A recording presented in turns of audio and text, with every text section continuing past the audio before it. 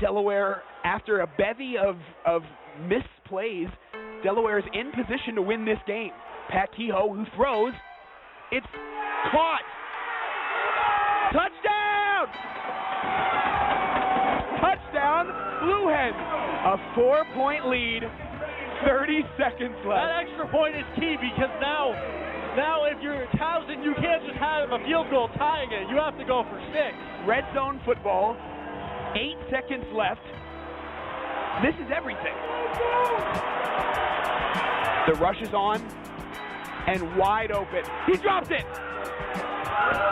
He was wide open over the center of the field. 3 seconds. UD up by 4. This is 2, 1. No more seconds left. Yes! And Delaware has done it. For the second straight home game, they have knocked off a top 10 opponent. Delaware wins this one 40-36. The team mobbed by the student section. They can't believe what they just saw. Okay, heading into November, and in theory, we're in control of our destiny. We have an opportunity to earn a conference championship. So these are things that, last year after the Richmond game, the language wouldn't have been that, so, but that's the building blocks. And it's a mental, it's a foundation that you're building every day in your program. You're just raising the level of expectation. That's all you're doing. And, that's why this is a giant step. What's up, everybody? Welcome to the Delaware Football Roundup by WVUD Sports. I'm Brandon Hovek. Today joined by Josh Deal to break down Delaware's 40-36 upset win against Towson yesterday afternoon into the evening.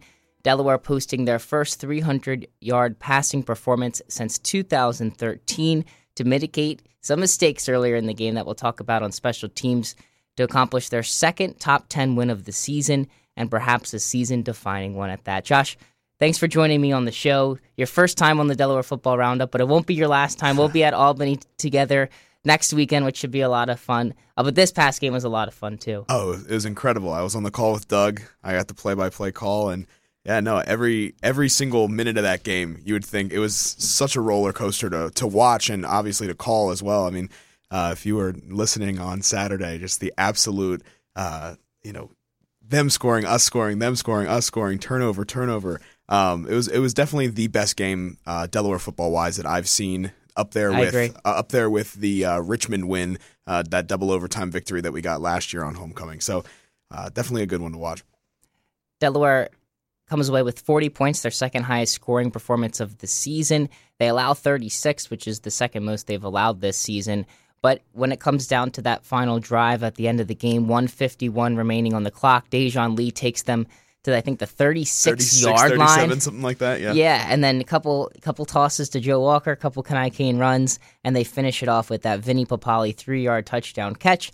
Towson would make it interesting. They get the ball back with 30 seconds. Shane Simpson takes it to the 33-yard line the other way. Brent Richardson, one of their backup wide receivers, drops a touchdown pass in the back of the end zone that would have won the game with, I think, 8 seconds left. But Delaware holds on. They make one more stop after that play, and they come away with the victory out of that final sequence. Yeah, I think that not throwing it to Jabari Allen or Shane Leatherbury was such a bonehead move by Tom Flacco. Even if Ambrose is the head coach, right? Rob Ambrose, for him not to draw up a play where they had Leatherbury cutting across the middle, who is not only their top receiver, but also was unstoppable in that game. Him and Jabari Allen just contributed so much to that offense. And so throwing it to Richardson, who wasn't even in the top 4 of that depth chart, that's like throwing in a guy that you just signed off the practice squad to catch the most important ball of the game. So I remember I was up there in the booth and I saw it go through his hands. It hits him right in the chest. I mean, it was probably the most catchable ball that Tom Flacco threw all day in the red zone, which is a place that they struggled. I mean, I think that's one thing we'll touch on later about Towson's offense, their struggles in the red zone. But that was the easiest touchdown throw all game for Tom Flacco, and it just went right through the breadbasket. So with the win, Delaware moves to 6-2 overall in the season. They're 4-1 in CAA play. They have a part of the lead in the conference with James Madison, Towson, and Maine. All four of those teams are now 4-1 in conference play with 3 games to go for each of them. We'll talk a little bit more about the stakes of this game and what it means for Delaware's season and what we expect to see from the Blue Hens moving forward. But focusing in on this win, this type of performance where early in the game they made a lot of mistakes. And Coach Rocco alluded to that ad nauseum in his post-game remarks, saying how, kind of for a couple of times now this season, they've made some mistakes that you wouldn't expect to win with. Against Elon, they're -2 in turnovers. They win that game.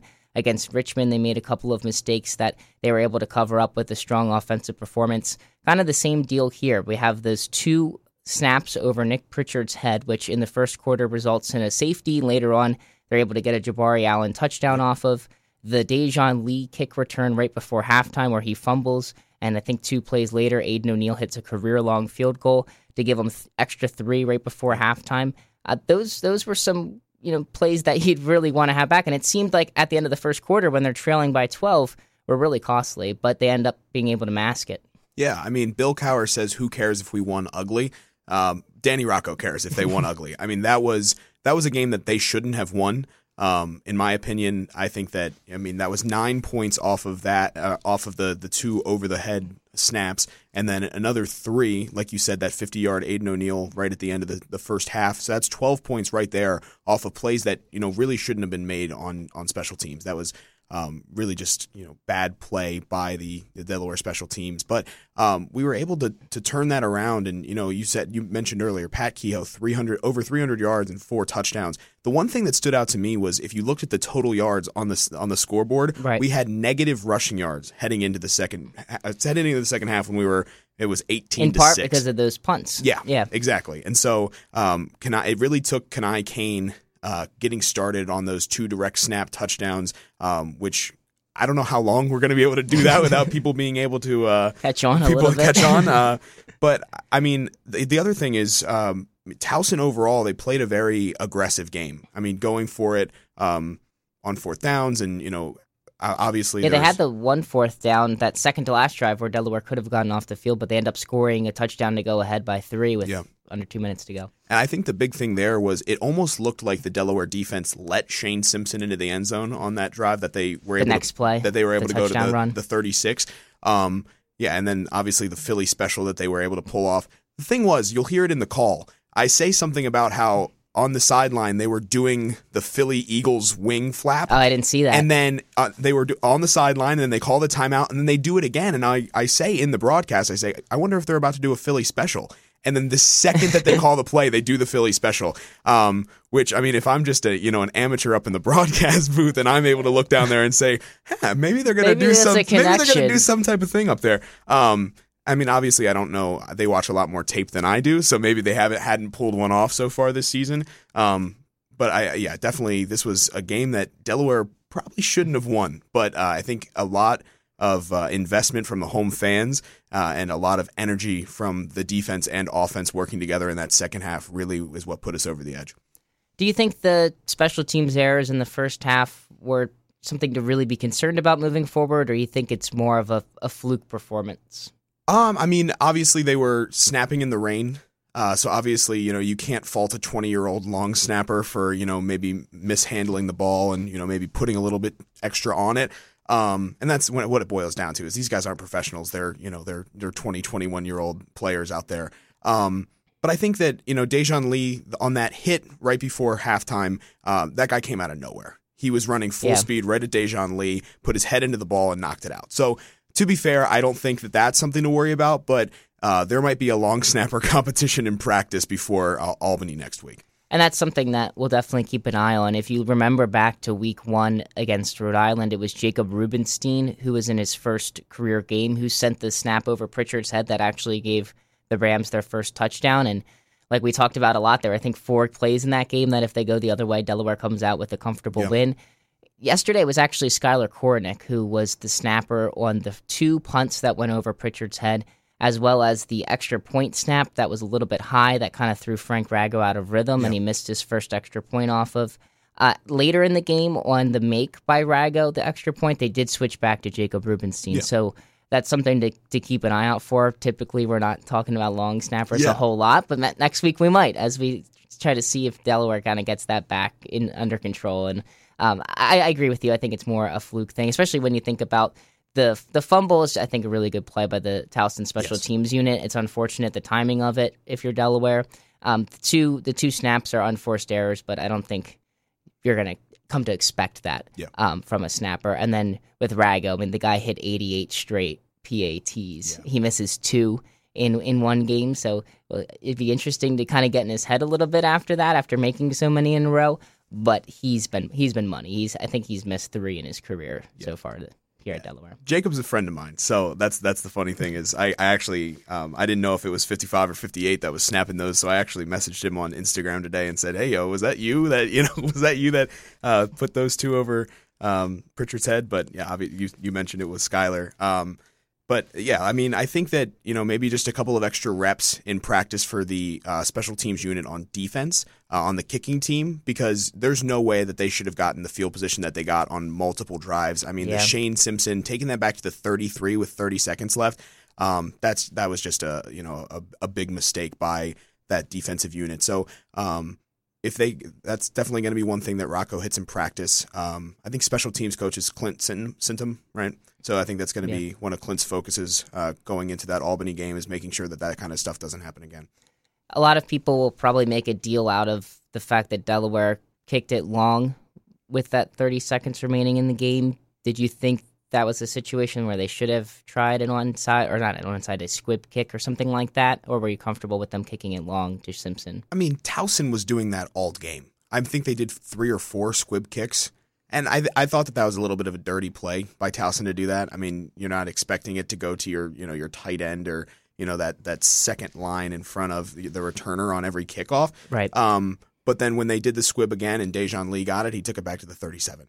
So it's really just varies on your coverage. I think that the NFL standard, right, is to squib it to try to. But I mean, to prevent a long return. Yeah, to prevent the long return. But at the same time, you wanted to get some time off the clock. So I don't fault Rocco at all with going for the long kickoff there. I think, and in the end, if he squibbed it, he could have taken it back to the house. So or you set him up at the 40 and they have a timeout to get a long play down the field and set up a field goal or something like that. Or I guess they needed a touchdown. They needed at that point, touchdown, but just set up another shot to the end zone or something. Yeah. And something I throw out there too is Jake Roth has been pretty strong at touchbacks. I mean, he's got a school record for touchbacks. Yeah. He didn't have one on that play, but you would have thought, okay, if he gets a touchback, they start at the 25 with 30 seconds left, and we're in a pretty good spot.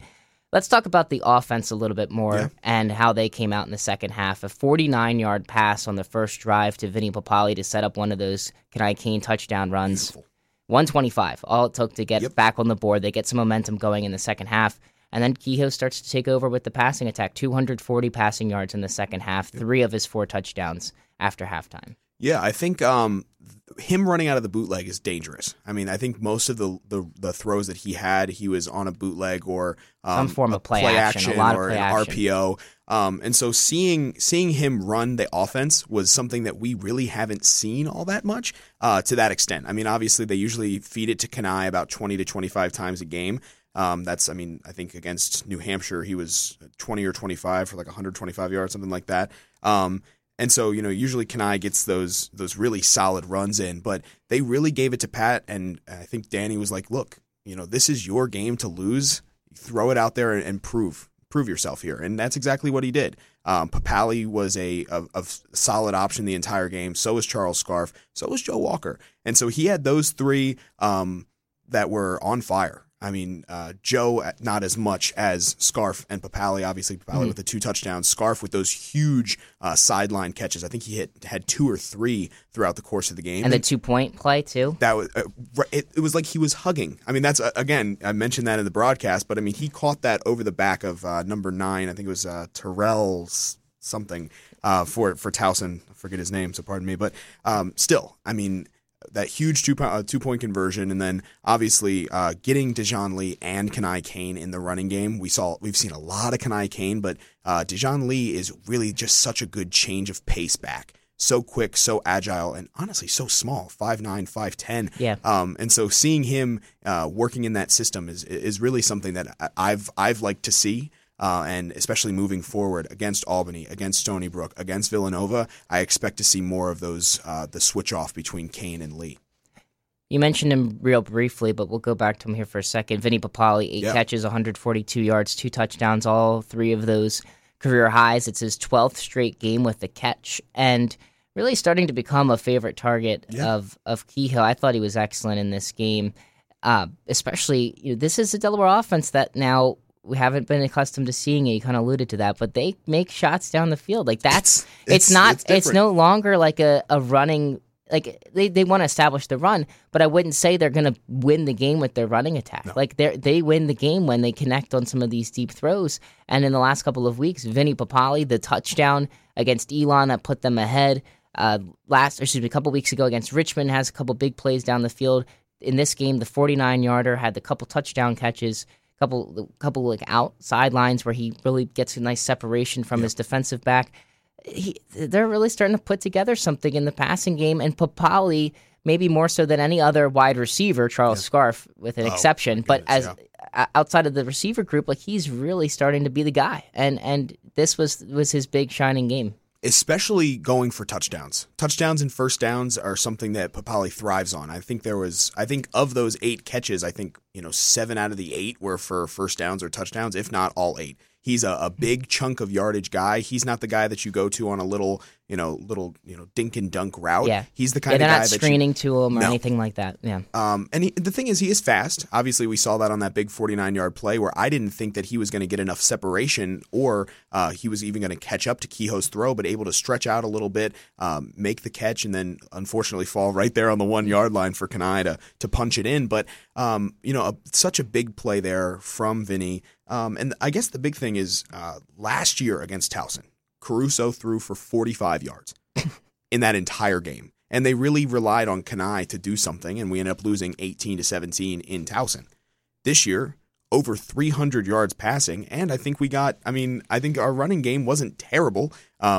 Obviously, those 2 Nick Pritchard over-the-head snaps kind of killed our stat line when it came to team rushing yards. But yeah, if you look up, Kanai and Dejon Lee. Kane's got 18 carries for 68 yards. By no means his best touchdowns. Game, but a solid game.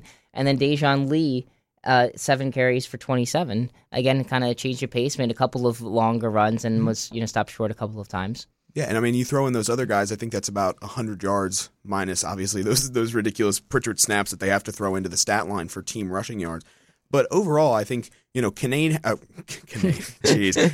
Kane had a lesser game when it came to yardage, but he really he shone bright when they needed him the most. Move the sticks, got in the end zone. Yeah. Those are plays that if you're going to be winning football team, you got to be able to get a yard. When everybody in the stadium knows you're running the football, Kanai Kane's good enough that he's still tough to stop in those situations. And if we're talking about running backs, Shane Simpson put on a clinic. Getting those 5-yard runs. What was his stat line? Shane Simpson was 21 carries, 124 rushing yards, and let me get his receiving yards here because he was a contributor. He was a 3 catches, 49 yards, including a 31-yard wheel route on like a busted play early in the first quarter to set up their first field goal. So that's like 175 total yards on offense. And then you add what he did on special teams. He was an animal on that field. And really, honestly, in that first half, we couldn't say enough about Tom Flacco.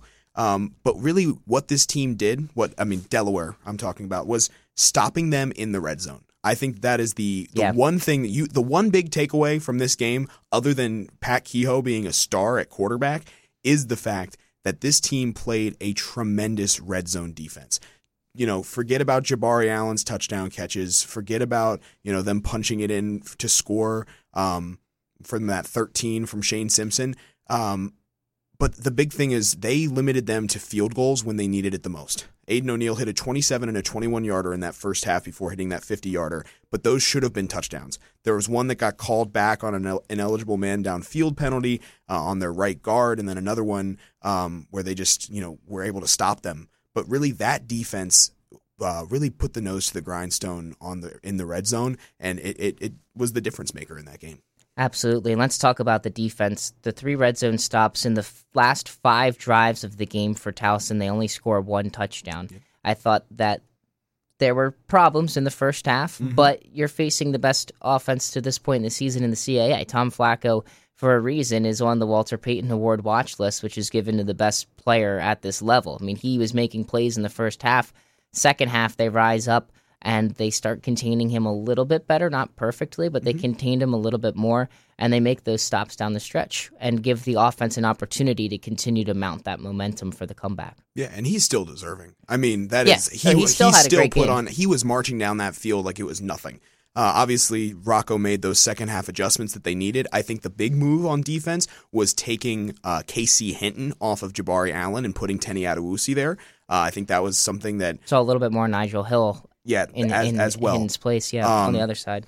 And then obviously, the one thing that we didn't see as much was Nasir Adderley. He had some dropped plays. An interception. He almost had an interception. But that was the one thing we didn't see him in the return game after ending that guy's life in New Hampshire last week. We didn't see him in the return game. We saw really exclusively Deshaun Lee and Vinny Papali, which is what you would expect. But then on defense, he was almost, I guess they were almost throwing away from him. This is a guy that's going to get drafted regardless, I think, at this point. And so this is a defense that is pretty sure. But the one thing is Towson's offense is prolific.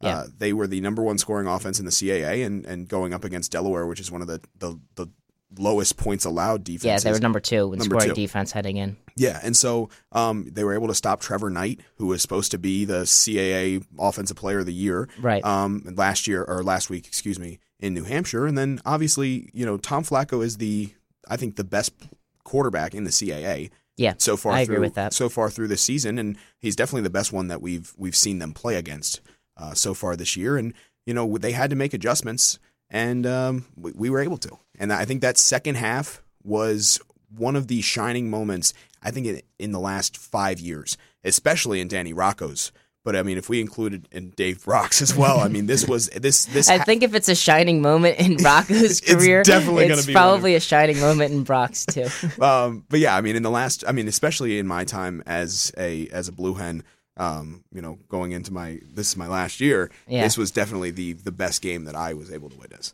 Yeah, and you mentioned it earlier. The Richmond game is the one I compare it to, last year's homecoming. And I asked Rocco about that after the game. I said, last year you beat the number 11 team at the time. It was a week earlier in the season, but basically the same time frame. And you called it your signature win. You said that this is what it's all about. We're gonna celebrate this, and it's gonna carry us through the rest of the season. Obviously, we know what happened. They lose 2 of their final 4 games in upset fashion against Towson and Villanova. So I asked him, how does this win kind of compare to that? And he said, well, last year, that's a stepping stone to get to this point. Now we're a step further to where now we're playing for not just a playoff spot, but we're playing for a piece of the CAA championship, for a CAA championship. We now control our own fate. At this point last year, we still had a lot of work to do. He said, of course, going back to his original point of the whole post-game press conference, we have a lot of mistakes to clean up from this game, but it showed him that they had the ability to fight and to bounce back. And it would have been a crushing loss, I think, to lose this type of close. Let's say Richardson catches the ball in the back of the end zone. I think that's crushing, and that really we would be having a way different conversation right now. But he dropped it, and Delaware comes away with that win, and now I think they have so much momentum as they head into this final part of the season, to where last year they had a lot of momentum, but there were still a lot more question marks about the team. I think they've really taken a step forward since that point when they beat Richmond in double overtime. The defense maybe is not quite as good as it was last year, at least in the front 7, without Bilal and Blaine Woodson bringing pressure. You saw a little bit of that in the first half, but the offense is a hell of a lot more impressive. They can move the ball through the air, which I think playoff teams at some point when it comes down to it have to be able to pick up third downs through the air. And they did a lot of that in this game against Towson, and a lot of pressure late in the game at Delaware Stadium. Yeah, it was a chippy game. It was one, like I said, that we probably shouldn't have won, but we did. And going into next week against Vincent Testaverde and the Albany Great Danes, it's gonna be a good one. And we're carrying a lot of momentum, and obviously they're going to address the special teams in practice. But right now, these guys are celebrating. I mean, that was probably one of the most exciting post game fight songs that I ever saw. The mob over there by the tunnel was just an incredible thing to watch, and the fans that stayed there and watched through the rain, through the wind, through the cold, to see them pull away that 40-36 victory was definitely a big moment. Honestly, a landmark victory for this promising program. And I think if Delaware's season continues on this same trajectory, and even the program as a whole, if in a couple of years from now they're now perennial CAA contenders, I think this is the type of game that you look back to and say, this is the beginning. This is where it all started. It started with that upset win against Towson at Delaware Stadium. And maybe in a couple of years, then that's more the expectation than kind of this exciting thing that maybe a lot of fans didn't expect. As we spin it forward to next week's game against Albany real quick as we wrap up here on the Delaware Football Roundup, is there anything about this game that makes you feel like they need to really guard against a letdown? Do you think a similar result to what happened after that Richmond game in the Towson game could happen up in New York? Or is this team kind of beyond that? Albany is coming in as the underdog. I mean, they are not a great team in the CAA. I think they're definitely 2-6, 1-5. And so, this is a team that is going to be their championship. If they can beat Delaware at home, they're going to have a lot of momentum. Obviously, they haven't won a lot, but that's the thing is, this could be a trap game. I know we talked about New Hampshire being a trap game for Delaware last week, coming off of the big Elon victory. True. But going up to Albany, we're going into their territory, and if they are able to beat the team that's kind of the underdog as it stands in the CAA, and they're able to beat them, I think that this is going to be their accomplishment if Albany's able to pull that off. So obviously they're going to watch a lot of tape. They're going to focus so much on how to game plan for Kehoe, especially seeing him throw more. I think that Rocco, if it ain't broke, don't fix it. And so they're going to try to guard against Kenai Kane, and they're going to guard against Pat Kehoe, and then they're going to throw away from Adderley. They're going to hit Casey Hinton, or Hill, or Nigel Hill, same thing. And they're going to avoid those zones that Colby and Troy and Charles Bell are in, because that was a lot of what it was. They were able to throw it by Troy Reeder, which for that big Shane Leatherberry over the middle, Troy Reeder was right there, but Tom Flacco was just able to read the zone and throw it right past him. So they're going to go watch a lot of tape. I think they're going to have a lot of, maybe not sleepless nights, but they're going to have a bunch of long nights in that tape room watching this game specifically to see where they can attack, especially maybe on special teams, since that has been a weak point. Adding a lot of pressure to Pat Kehoe, maybe trying to contain him, having a middle linebacker spy to see if he's going on that bootleg, then maybe add that extra pressure. So there's definitely a lot of points that this team can exploit. This is by far, Delaware is not a flawless football team, but they are able to put together chippy wins. I think they kind of rallied behind Ashworth's taunting or unnecessary roughness penalty that he got on that sideline, and they were able to rally. And then also the kitchen play. We didn't talk about that. The sack that wasn't. The quote-unquote sack.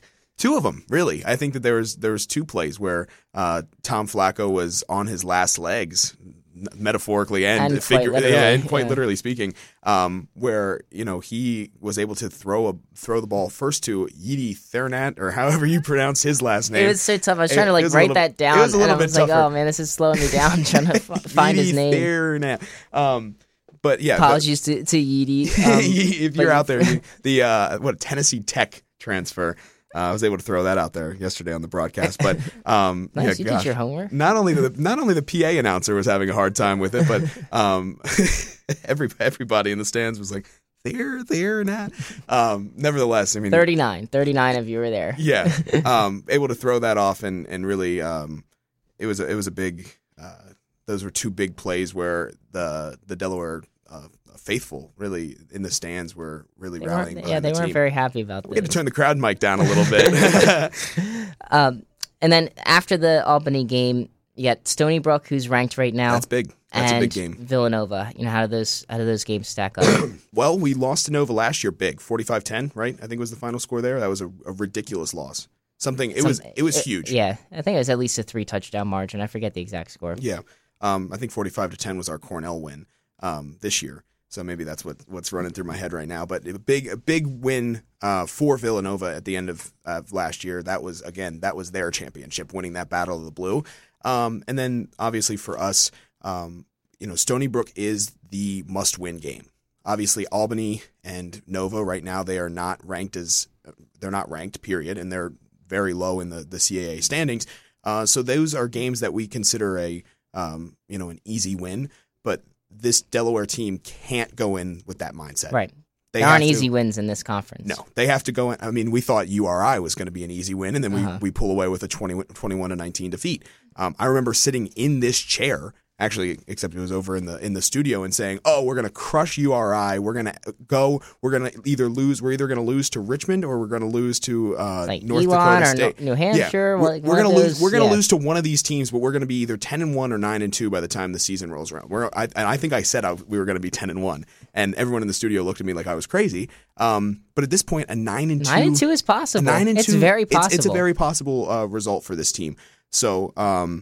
Obviously these are 3 games that I think we can win. That's not the question. I think the question is our mindsets going into them. And if we go into any of them thinking that we're going to win, that's when that trap game, that kind of turns on. Yeah. And I would say if you're looking at what gets Delaware into the playoffs, I would say 2 of the next 3, regardless of who they're against, because they do have the 2 top 10 wins in their pocket resume-wise, and no CAA team since the playoffs moved to their current format 5 years ago has been left out with that 8-3, 6-2 record. But there's a potential to be better than just a playoff team. There's a potential to be that automatic CAA bid, to be 9-2 overall, and I guess 7-1 in CAA play. That's a very real possibility. There's a potential that Delaware will be favored in all 3 of these games. They'll be favored in at least 2 of the 3. They might be underdogs going on the road against Stony Brook, but all 3 should be really exciting games. Josh, my last question to you is, you mentioned your lofty preseason prediction. As you've gone through the ebbs and flows of this season, how has, if it has at all, your opinion changed of this team and what you think this team can accomplish? Our 2 losses were a ridiculous upset in our first home game against URI, and a pretty easy to say that we were going to lose to North Dakota State. Right. I was producing that game. You were on the call. And I remember us kind of, talking back and forth. We were like, okay, we're just going to move on to next week. 28-0. Yeah. It's like, first quarter. What's Belichick's thing is like, oh, we're going on to Cincinnati. We're playing Cincinnati, I don't check the snap face. Yeah. So, that's the kind of thing that that's kind of what we're dealing with here is, if we won every game that we should have won, we might not have the record we have. If we were expected to beat Towson was expected to beat us, and if they did, if Elon was expected to beat us and they did, North Dakota State, same thing, we'd have 3 losses. But we play up to certain competition. The one thing that we can't do is play down these next 3 games. We'll have coverage of the Albany game next weekend beginning at 3:15 on 91.3 WVD. It'll be Josh and I on the call. It should be a lot of fun. And we'll have the remaining 2 as well on WVUD. Thanks for listening, and we'll talk to you guys next week.